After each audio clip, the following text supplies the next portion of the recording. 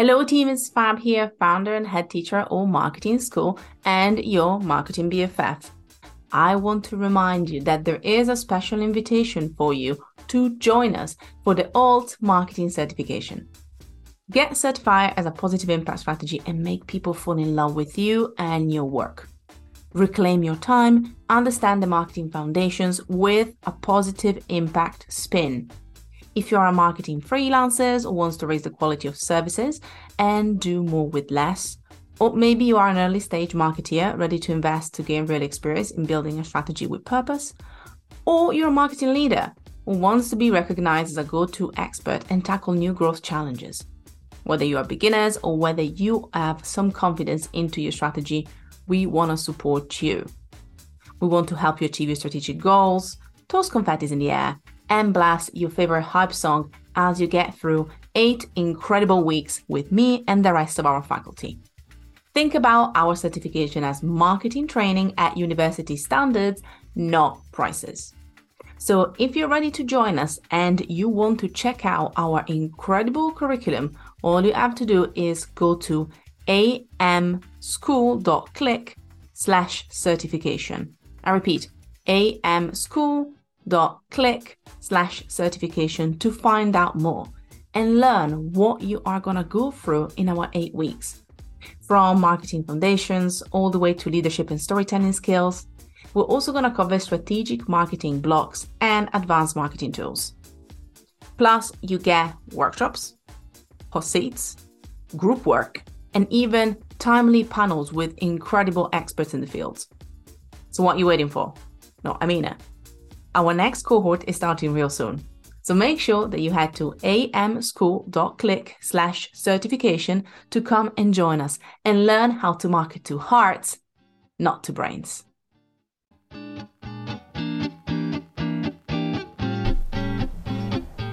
Welcome to Alt Marketing School.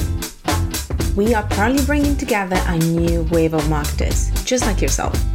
We want to provide you with the skills to speak to your audience purposefully, empower clients with winning strategies to market their brands, champion their values, and make a positive impact in the online world. My name is Fab, and I'm your host. May the class begin. Hello, Squirrel friends. My name is Fab. Welcome back to Alt Marketing School. I'll have you know that I managed to get Justin to crack a laugh right before we started the podcast, so I think my job is done. We're now comfy and ready to go, aren't we, Justin? Oh, we are. This is going to be amazing. Justin, thank you so much for being here. I'm going to be giving a tiny bit of context to anyone who doesn't know you yet before we jump on today's chat and interview ops. So Justin, in case you don't know, is Justin Moore, is a sponsorship coach and the founder of Creative Wizard, a school and community that teaches you how to find and negotiate your dream brand deal so that you stop leaving thousands on the table. Very important. Along with his wife, April, he's been a full-time creator for over 7 years and has personally made over 3 million working with brands. He also runs an influencer marketing agency for over 5 years and has helped other creators earn an additional 2 mils. I know Justin from what he has been, or you have been, posting on Twitter and online. So I've been able to look at some of the things you do, and it resonates so much with me that I just had to ask if you wanted to have a chat. And I'm glad that you're here. So thank you again. Thanks for having me. I'm stoked. I could talk about sponsorships and brand deals for 24 hours a day. So any avenue to allow me to do that, I'm stoked. That's what we're in. To be honest, I will have to be honest with you. I'm actually going to break it to you. We're going to start with a couple of questions that have nothing to do with that. But I promise we'll get back on the saddle. Cool? Of course. It's all good. So the first question is actually, and maybe it goes back to our topic of the day, what would be a trivia category you'd be really good at and why, Justin? A trivia category, probably like metal bands, like hard rock metal music, like that is like my secret. That or opera, because I was in a metal band in high school and I was trained in opera when I was younger. So like those two things I would probably kill it on. Okay, so now I'm going to have to ask a question as a follow-up question before we jump into the next step. Because our dear listeners who've been with us for a long time know me and my background. Favorite album of all time? Favorite album of all time? Yes. Oh my God. This one's maybe a little random, but probably Emery the Question. Emery is one of my favorite bands, and I think their album, The Question, is perfection start to finish. So that's probably my answer. I love That's not it. a metal band, by the way, but it's a fantastic album. I love my music, people, and I know that's where listeners sometimes roll their eyes and are like, again. Yeah. But as soon as I find somebody who likes to talk about music for more than 5 seconds with me, I'm like, sorry, Tim, we'll get back to marketing and business is just 5 seconds. I promise. I promise we'll get back to it. And now I'm even more interested to the next question. Then, thank you, Justin. Is what is the first job you had, and what did you learn from it? Mm. The first job I had, true job, it was in high school, actually tutoring. I tutored. That was like the first way in which I made my first like to me as a kid, like I actually was tutoring rich kids because I was like, my family was, solidly middle class for sure. Like we did fine. But like, I remember I would make like $25 or $30 an hour tutoring rich kids and like, go to their house and do the whole thing. And to me, I was making so much more money than all of my friends in high school. And they were just like, couldn't believe it. Right. But like, to me, that was my first taste of entrepreneurship, strangely, actually. And I've never thought about that until just now, actually, right when you asked me this question, because I don't really like dwell or meditate on my childhood very much. But like that really taught me that like, having a unique skill and something that you're good at and really leaning into it and figuring out a way to leverage that can take you very far in life, even if it's something that you don't. And to be honest, I never looked at like the tutoring as like, I'm going to be a tutor for the rest of my life. It was like, no, let me leverage this thing that I'm good at to spend money on these other things that I'm interested in. So like for me, like it taught me that like you can have a very fulfilled life, even if your job or even if this thing that you're deriving your main income from isn't the thing you're most passionate about, as long as you can use it to pour into these other things that you really enjoy. I know, I love that. And what I love even more about that is that was also my first ever job. Again, if you count it as job, was tutoring. Genuinely. So I understand where you're coming from with that as well. I found it easy because I'm a very organized person. Obviously, I love languages, as we can tell. So I love doing that, and it came quite natural to me. And I also agree with you with the fact that it can teach you a lot. But I never thought about it that way. And then, again, it's another clever and also a very important reminder, because I find that especially in the space that we both are in, even if obviously we support different types of professionals, not just the creators, also like the marketers, the consultants. But then even so, I find that it can be so hard, especially at the beginning, to forget that not everything you do has to be the all purpose and meaning in your life, everything that you enjoy. Because as you say, then there's nothing else left. And it also means that you kind of deprive yourself of the other things that make life fun. They are outside of everything has to be monetized. And maybe, again, this is my unpopular opinion, but I find that sometimes is the push that we get, especially when you enter these type of industries. Yeah. I don't know if you see it from other creators you work with as well.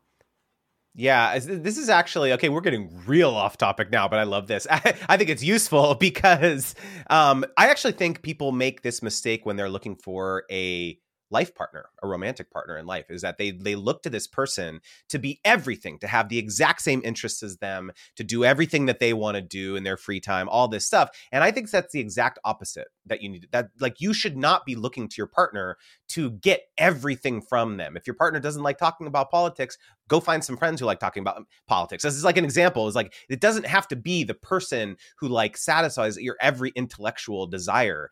This is completely off topic, but like, I think it's a parallel here. It's like, you don't have to look. I think it's terrible advice to like, oh, just go find something you love. It took me a long time to figure out that like talking about sponsorships and this is like really the thing that I was good at. And yes, it now has become something that I love talking about. And I also make money from it. But like for the first 35 years of my life, that was not the case. And so it's just like, sometimes it takes a journey to figure it out. And it goes back to my final question from the little icebreaker, which is going to bring us back, as we said, a bit more on the topic, even if, again, what you said there can be applied to so many things.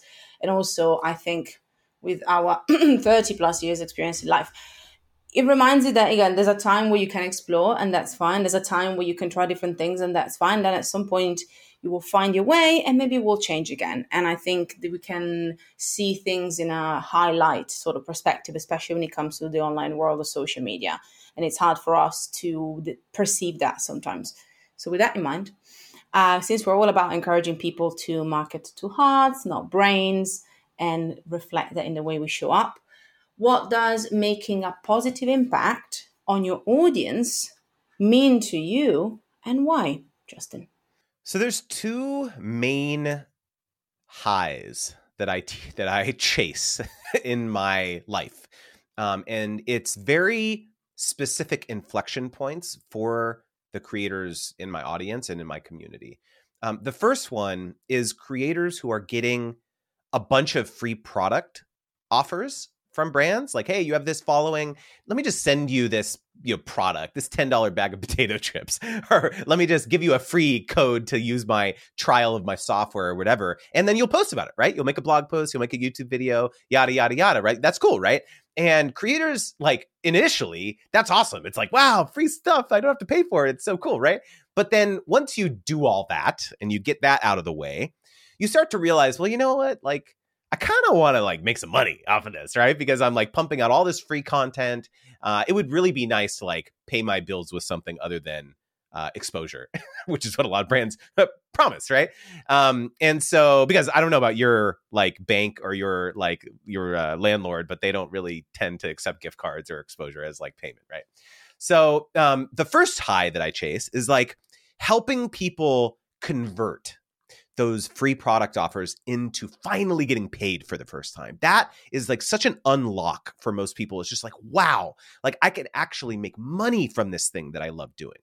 So that's like the first step, right? And I absolutely love that. And then the second one is when you're a little bit more advanced in your career, where you have some experience actually doing paid partnerships, but then you finally realize like, wow, instead of charging $1,000 for this engagement, I can actually charge $20,000, right? Where it's like the ceiling just, the roof is just completely blown off, where you start to realize like, wow, I have so much more value that I can bring to these brands, to these partners than I initially realized. And so like, that's what my courses, a lot of my coaching, a lot of stuff like is focused on this and this change, because it's like with some very simple tweaks to the way in which you're marketing yourself, the way in which you're positioning yourself, you can like make way more money than most people realize. And what is interesting actually about what you mentioned is that I spoiled when we jumped into the chat before going on air. I did tell Justin about the 7 years of experience that I've had with influencer marketing and the creator economy, just from what we used to do before, obviously, all marketing school, which some of the dear listeners will remember. So I have seen the industry at a stage where, once again, you said about gift vouchers, it was literally everything brands would give. And funnily enough, again, coming from the industry from genuinely 7 years ago, maybe 8 years ago, there were bloggers mainly at the time, but obviously it can be any type of creator. They were thrilled. We were in the well-being space. Oh yeah, like give me another juice, give me another bar, give me another whatever that might be, activewear. And it was interesting because that's where the bar was set, so that's where the expectations were set. And then I found that there was, and obviously I want to hear your opinion afterwards because I'm seeing it from my side of the coin. Then probably after a couple of years, everything boomed and exploded. And then influencers as a word became a big thing, which funnily enough, anybody in our community hated that term pretty much. So again, that's why I'm really happy that now we're embracing the creator idea, because I think it represents better what people actually do. And that was a big boom that came up with some highs and some lows, yet still a lot of confusion around the whole communication. And then now I think we're in a new stage, which I'll put my hand up and say, no idea about that, because I removed myself or us from that space. And this is where I want to hear from you. So hopefully I give us a bit of a background of my experience, which again, I don't know, like if you've seen that as well from the past. Where do you think we are now? How do you think the whole landscape of creators, who they are, how they interact with brands has changed?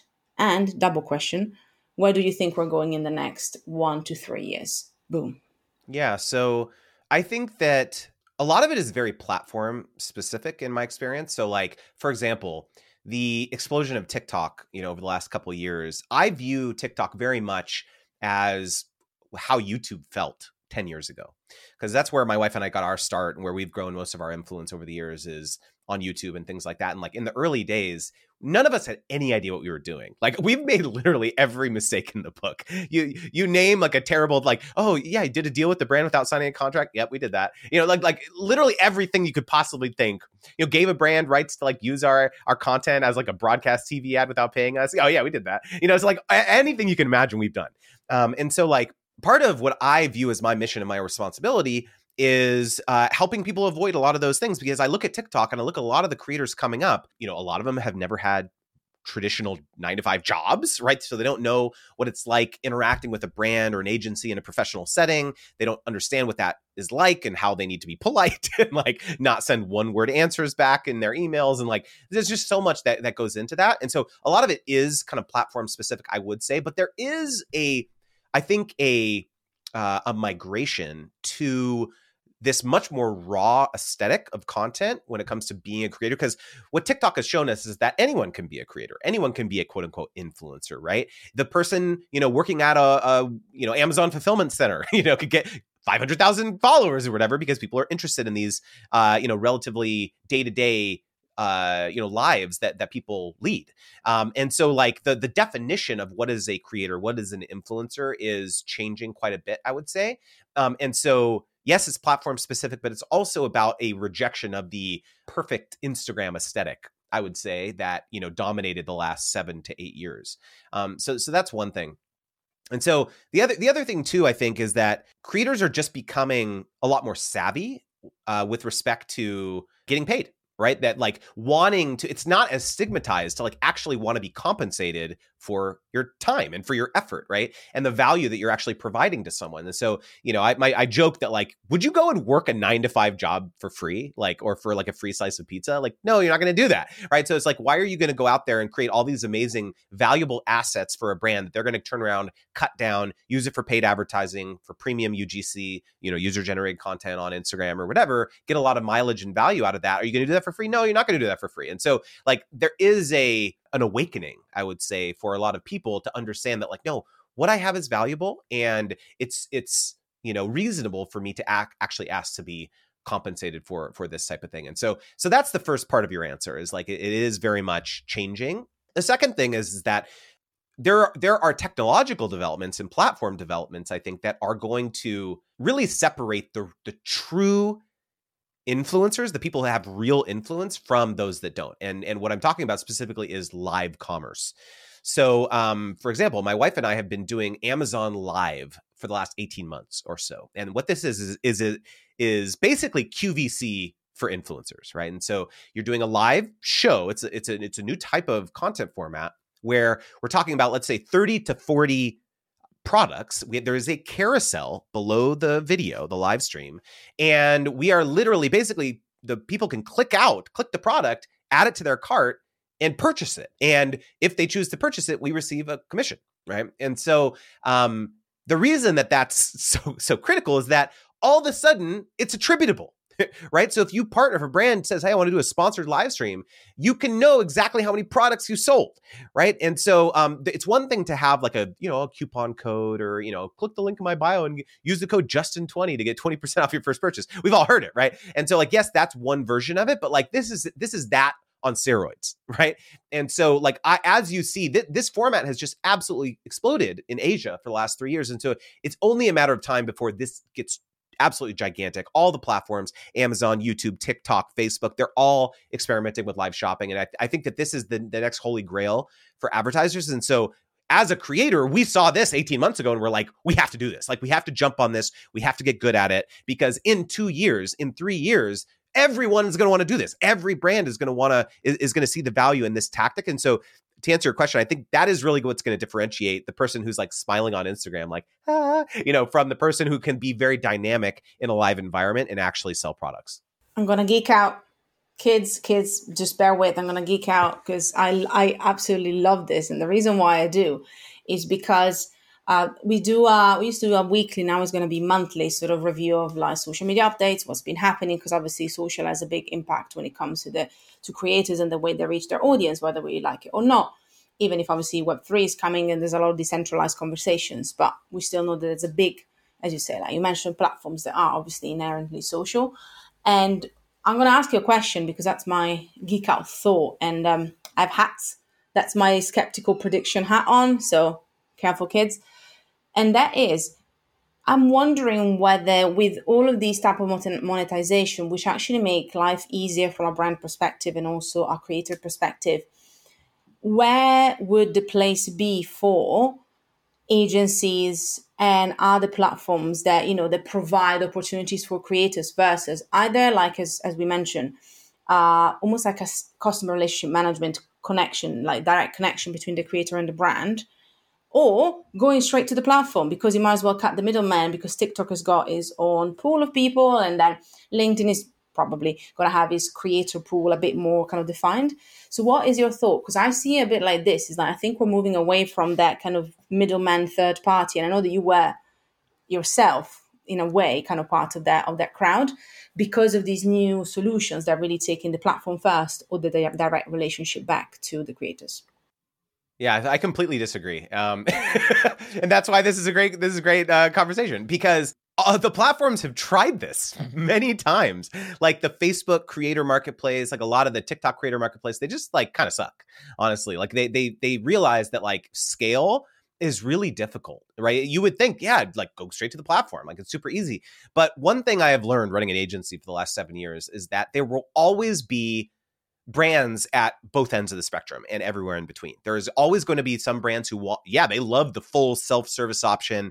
They just want to create an account on the TikTok creator marketplace and do their own thing and manage the campaigns and interface with the influencers directly. But honestly, as brands get larger, they just don't want to do it. They want someone else to manage it for them. They want to say, hey, here's $100,000, go hire 25 influencers for us and do the campaign, all the logistics, figure out the strategy. Should we be on multiple platforms? Should we be doing TikTok, YouTube, blah, blah, blah, right?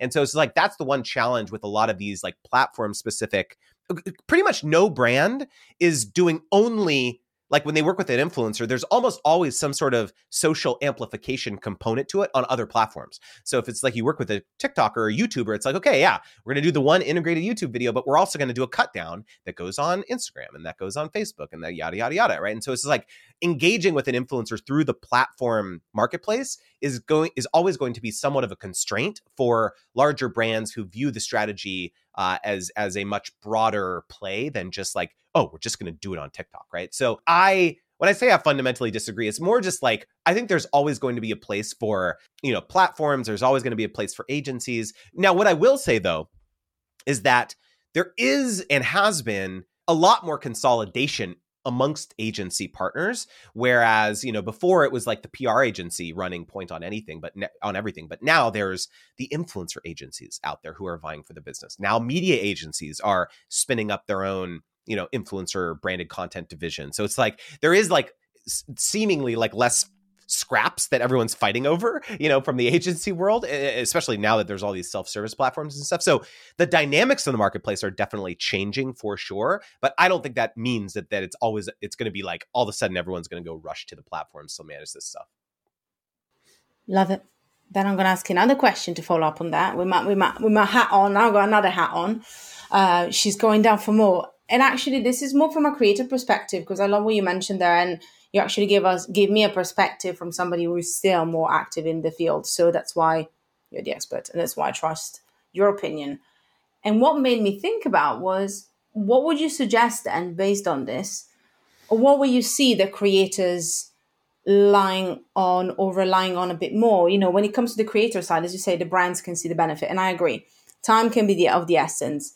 They mean somebody can do it for them. There's still a place for that premium experience of just not having to worry about it. But what I wonder about is the type of creators that obviously you're working with. That's why I'm asking you, because you see the ones that are rising and they are thriving. Do you find that they are still looking for that support, and actually for them is more about the time they can save with dealing with the sponsorships? Or is it more a case of they want a coach or a course or something that can tell them how to do it better themselves because they like the creative control? Because again, I think also the role of the creator in this perspective has evolved massively in the last couple of years. Yeah, very much so. So to split hairs a little bit, I think that there is quite a bit of novelty in what I'm doing as a sponsorship coach, because I've never really heard anyone call themselves a sponsorship coach. Like, there's a lot of managers, there's a lot of agents, there's people. You can't retain me. It's not like I can like be your coach and I'll negotiate all of your inbound deal flow. No, I'm going to teach you. Right? It's a very fundamentally different dynamic that I am promising with my courses and my coaching and things like that. Because what I have found is that there is this long tail of creators where they're between, let's say, 10K and 150K followers on, Instagram, YouTube, TikTok. That's kind of my sweet spot, right? On those social platforms.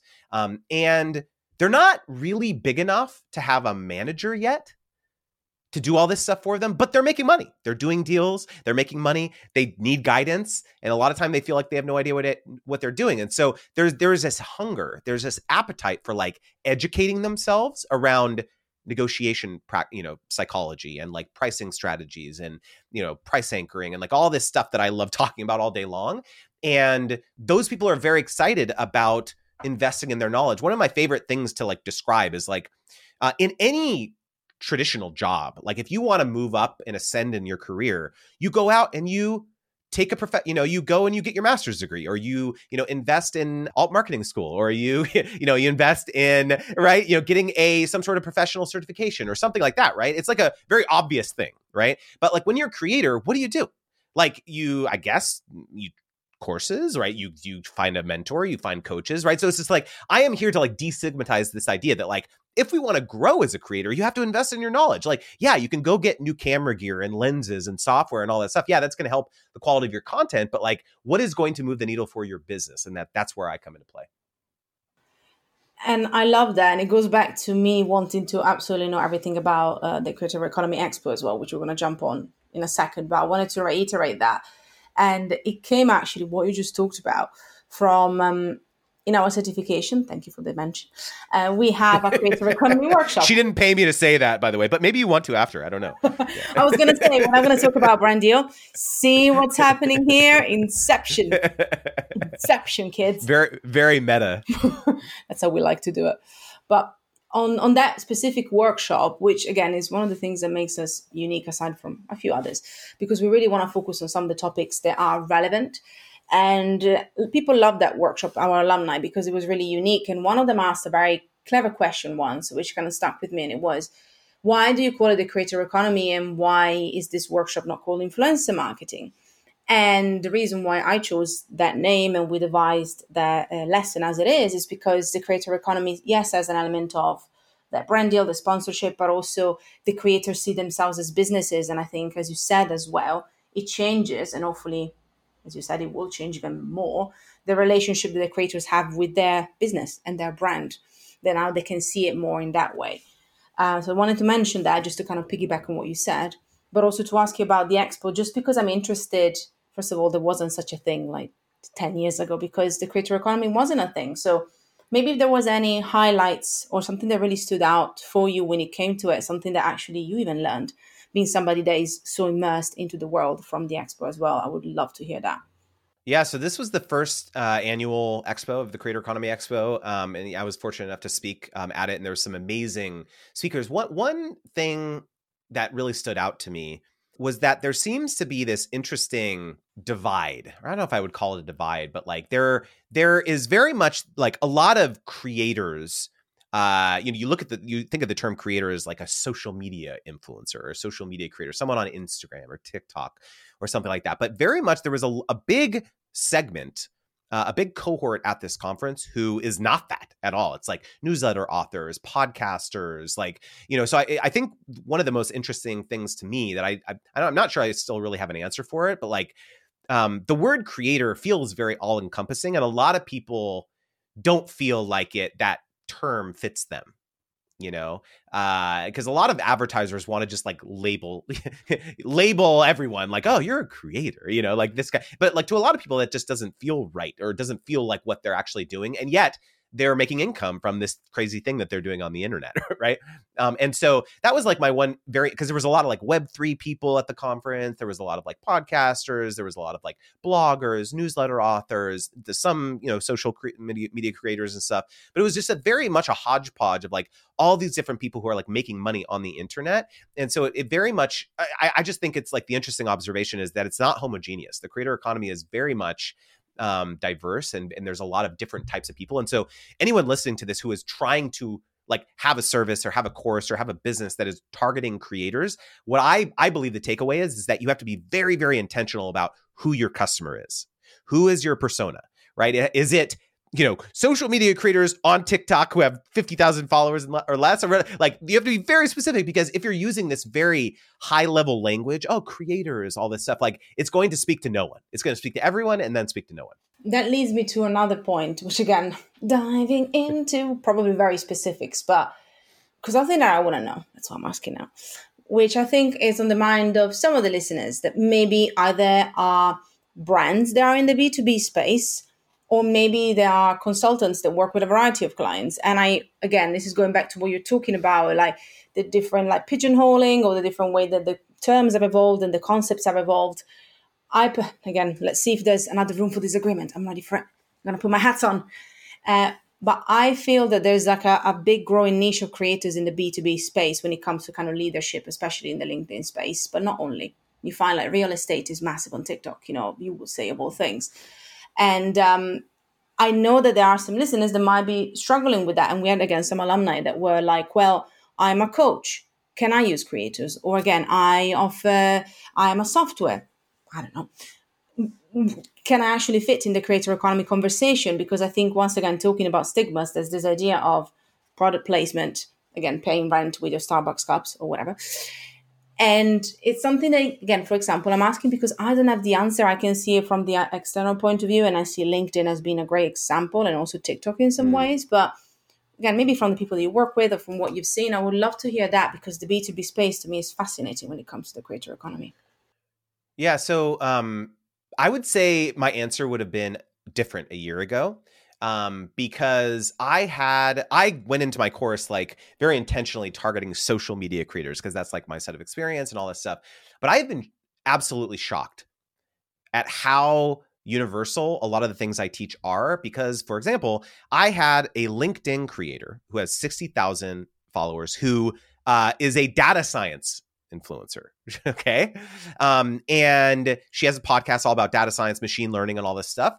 And she messaged me and was like, do you think your course would help me? And I was like, and I was very clear. I was like, it's very much for like social media creators, but I think probably 90% of the course will be very useful for you. And so she signed up and got a ton out of it, because like she is getting people who want to sponsor her podcast. They, there's conferences, tech conferences, machine learning conferences. They're like, hey, we want to drive ticket sales to our latest webinar or, conference or whatever, yada, yada. And she's like, I don't know what I'm doing. Like, what do I do with this? How do I negotiate for this? Right. So it's like, you need to like think, to your question about all the different types of people, who are listening. It's not just about like, oh, here's this consumer product, like, hey, go buy this toothpaste. No, there's like so many other ways in which you can leverage creators and leverage influencers in your particular space to, have a meaningful outcome for your business. And so I think that's like a really, one of my favorite examples from a B2B perspective is like, if you have influence over your particular topic, there's so many different ways that you can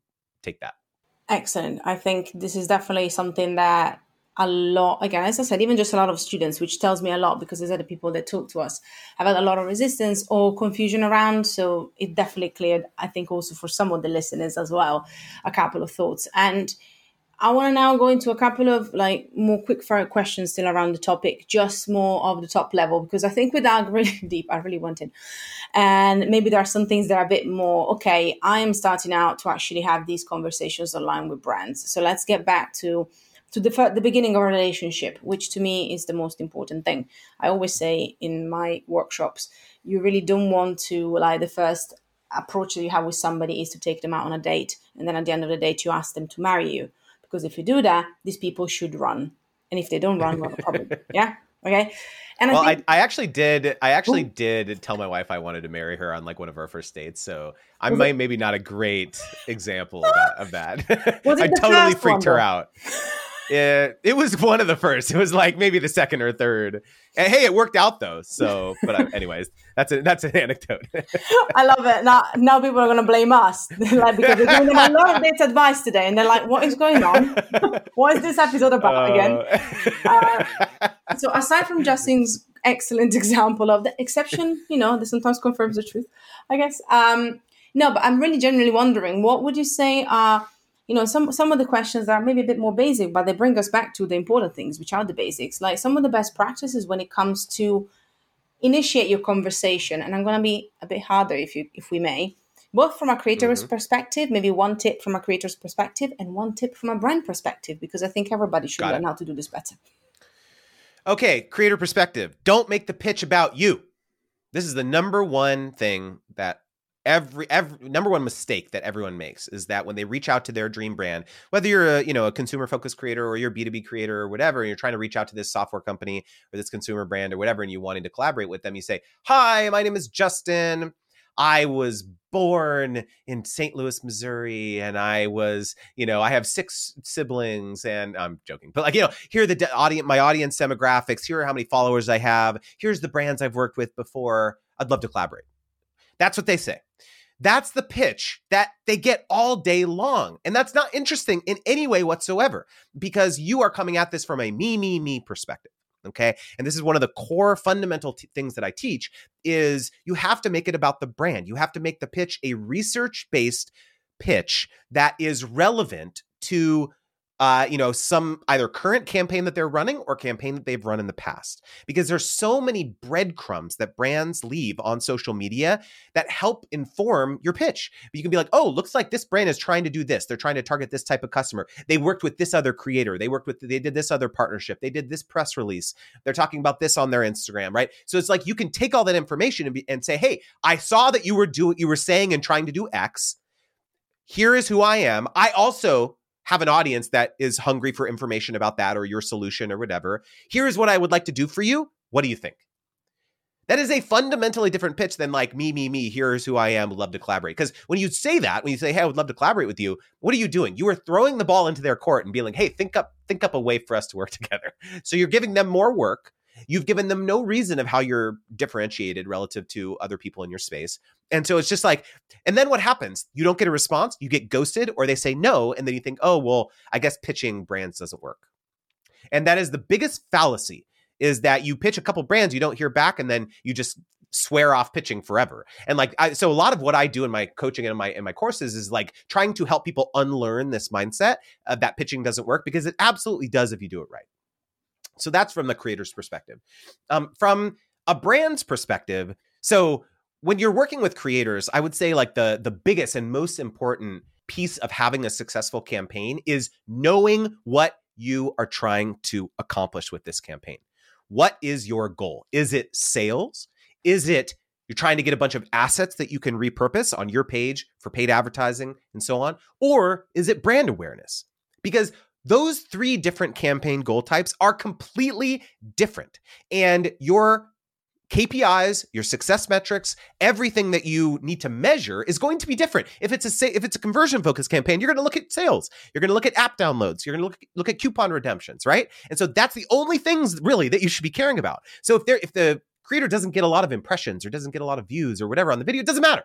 Right? If you identified your success metrics as sales, then that's what you should look at. If it's about repurposing the content, then all of these other social vanity metrics, impressions, views, engagement, sales, doesn't matter. None of that stuff matters, because you're getting assets that you can repurpose. Because if you didn't hire that creator, you'd have to go out there and hire a production company, which would probably cost $50,000 to like get you an asset, 30-second asset. And then you're going to have to go and, pay Instagram and Facebook to run the ad, right? So that's the success metrics for that. If it's a brand awareness campaign, none of that other stuff matters. Doesn't matter how many assets you get. Doesn't matter how many sales they drive. It's like word of mouth. It's a product launch.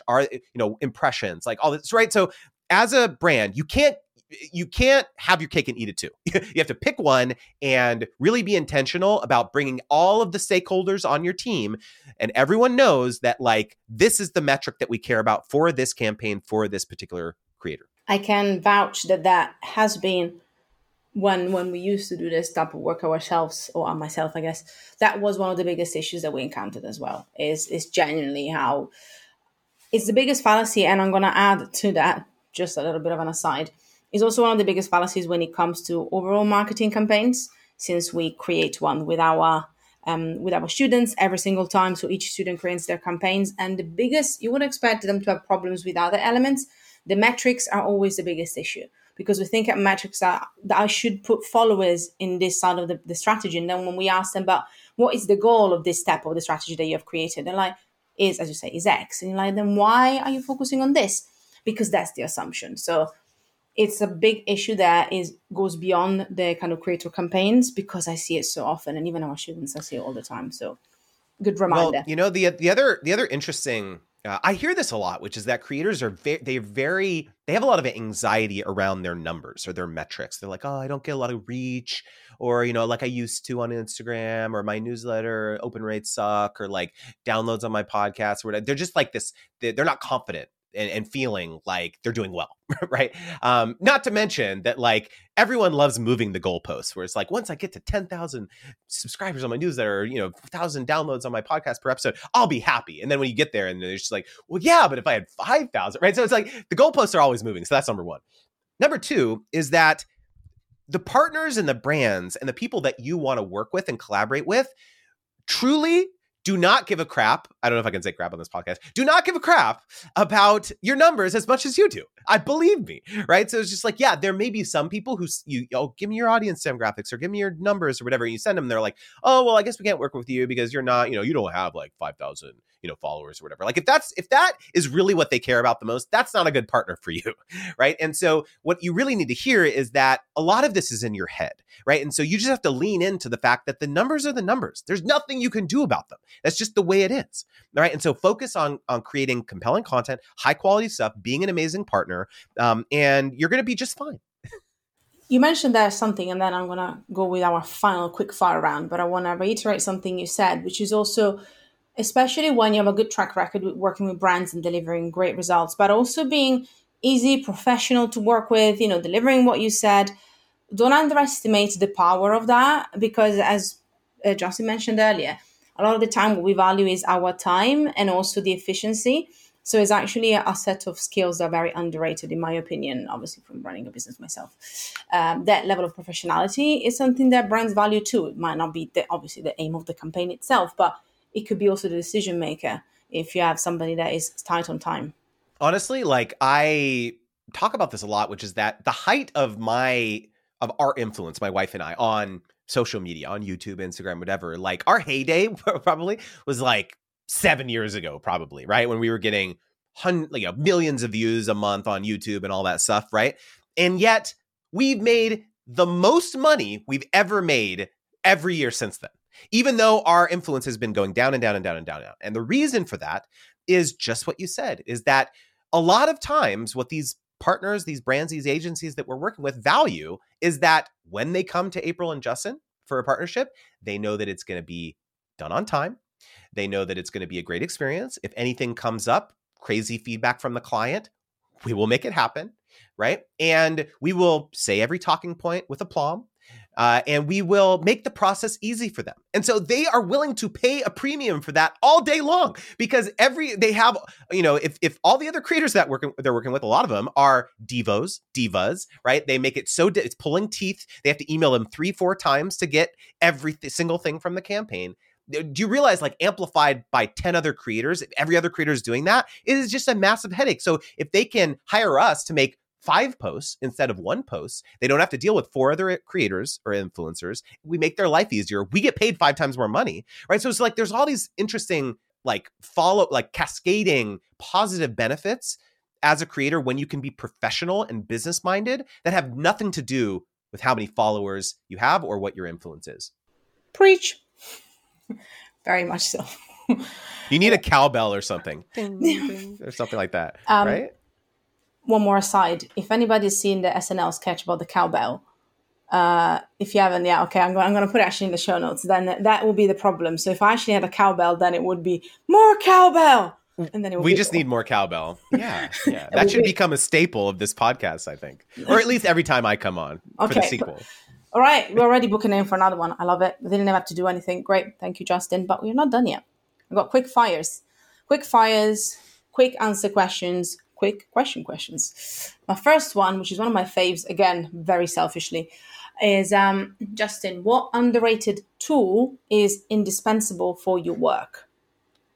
ConvertKit, my email marketing software platform. I have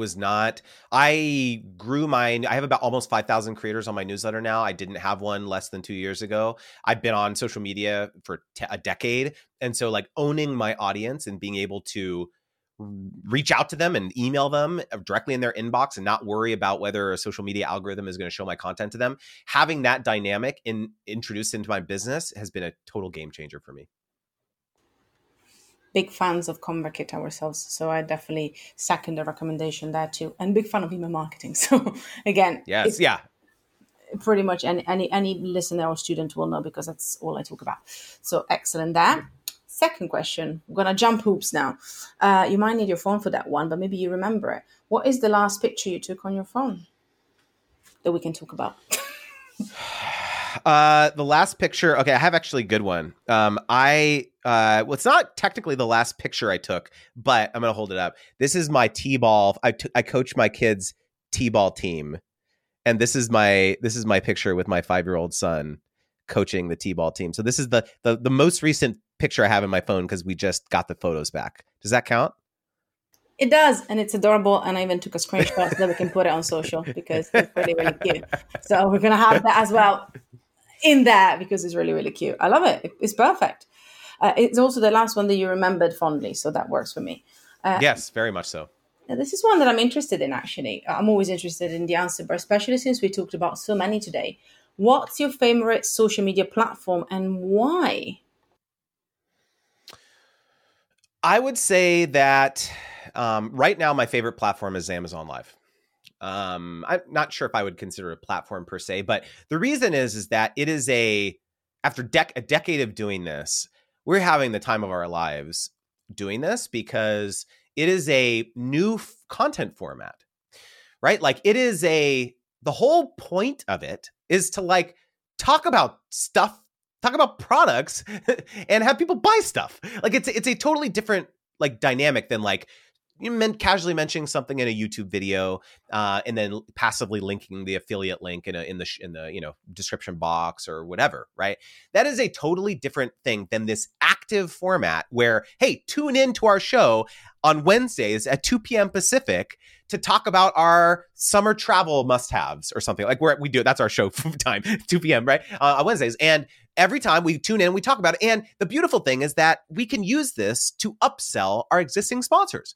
So if people come in wanting to work with us on YouTube or Instagram or whatever, we say, hey, this sounds great. And then in the background, we're like researching whether they sell their products on Amazon. And they're like, hey, would you also like to add an Amazon Live integration into that? And so we've made tens of thousands of dollars by this simple tactic. And so I'm such a huge fan of 10 years into this, we are basically reinventing ourselves, right? Like we've never really done live streaming in this way. Yeah, we've live streamed on Instagram and YouTube and stuff like that, but like it is a very unique skill set to be able to like, if I'll send you a link that you can include in the show notes to like see what our like live streams are like. It's a very high production value. So like it's multi-camera. We pre-film footage of every product that we show for every stream. We pre-film B-roll doing demos of the product. And so we overlay that footage while we're talking about it. And this is all live, right? So it's like we have an A cam on my wife. She's talking about the product. Then I pull up the B-roll using software and then we fade it out and then we show, so it's like, it's very compelling.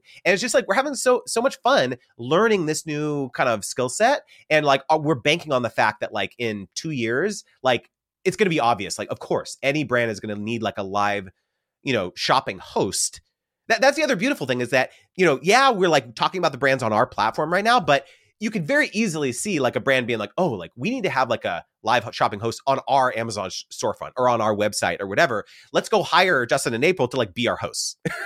Right. And so it's just like, there's so many opportunities. I feel like when you can like keep your eye on the ball down the horizon as a creator and be like, okay, yeah, this thing's going pretty well for me right now on these platforms, but like what's next? how can I insulate and, future proof my business by learning some new skill sets today? I'm really interested in the answer to the next question because it might not be related to Amazon Live, but maybe it is. And it would be all about speaking about other people. And can you remember who is one of the most recent people that you followed on any platform? Maybe like, again, can be this or it can be another platform that you're quite active on. Is there somebody that jumps to mind? That I recently followed. I would say lately I have been following, so where my current mindset is, I'm going to give a shout out to my friend Dylan Bridger. He is an email marketer. And I have a call with him literally directly after this podcast to talk to him about my sales strategy, my email marketing strategy, my ad strategy for my next course. So my current course is called Brand Deal Wizard, and it's cohort based. So I teach it live over Zoom three times a year. And so it's very much a live kind of format. And so my next course, which is going to be called Gifted to Paid, like we were talking about, it's this moment around how you convert those free product, offers from brands into paid partnerships. And so that is going to be my first evergreen kind of on-demand course. And so it's a totally different ball game. I've never really done anything like that. And so I really want to nail the strategy of like my email sequences. And so like my mindset is very much in like email marketing mode right now.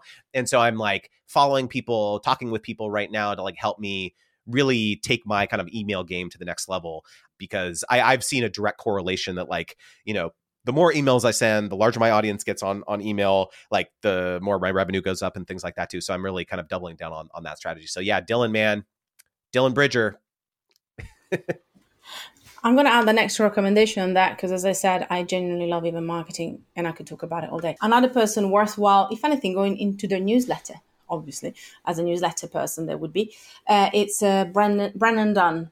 A really fun, right message. Oh, fab! I have a picture with Brennan just a couple days ago in Phoenix. Brennan is my idol, by the way. Like Brennan, you said recent, so I thought I was like, oh, Brennan, like right when you asked that question, but like I followed him like a year and a half ago, and so like his newsletter is one of the only newsletters that I read every single edition, top to bottom.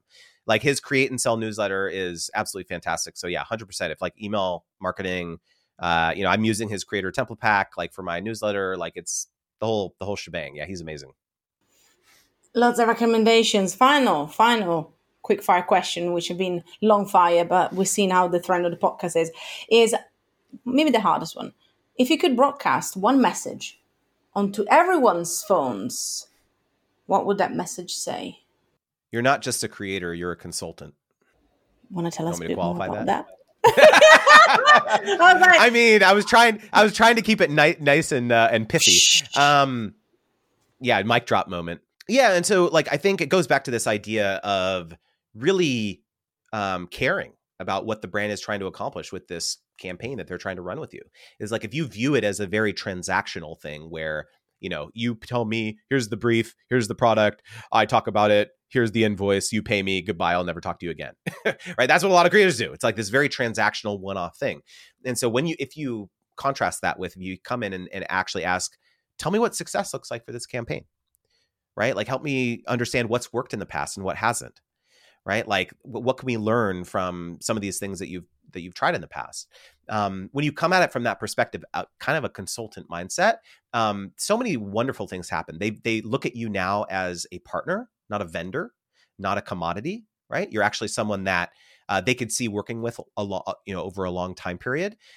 At that point, it becomes less about your performance, your metrics, the KPIs and all followers and all that stuff. It's now about like you're basically parachuting into their business, helping them understand this complex topic like social media that they don't really quite understand fully.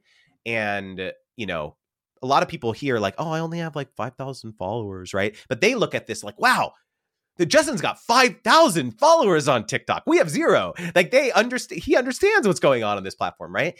And so like there's so many, like we cut ourselves down so much as creators. We're so fixated on growing and growth and numbers and like all this stuff in our little space. And that's understandable because that's what we're doing all day long. But you have to understand when brands are reaching out or when you pitch a brand, it's a completely different calculus for them.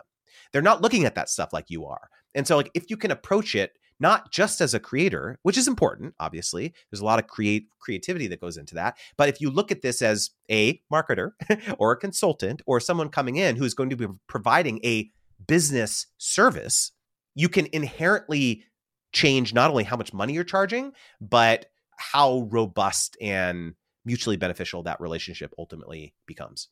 Thank you. I mean, we could be here for another 2 hours, but obviously Justin dropped that it kind of has something else, another commitment after this. So we shall move along. But Justin, if anybody else, first of all, actually, thank you for the wisdom. Thank you for being here with us. Of course. Thanks for having me. Thank you for riding the wave today with me.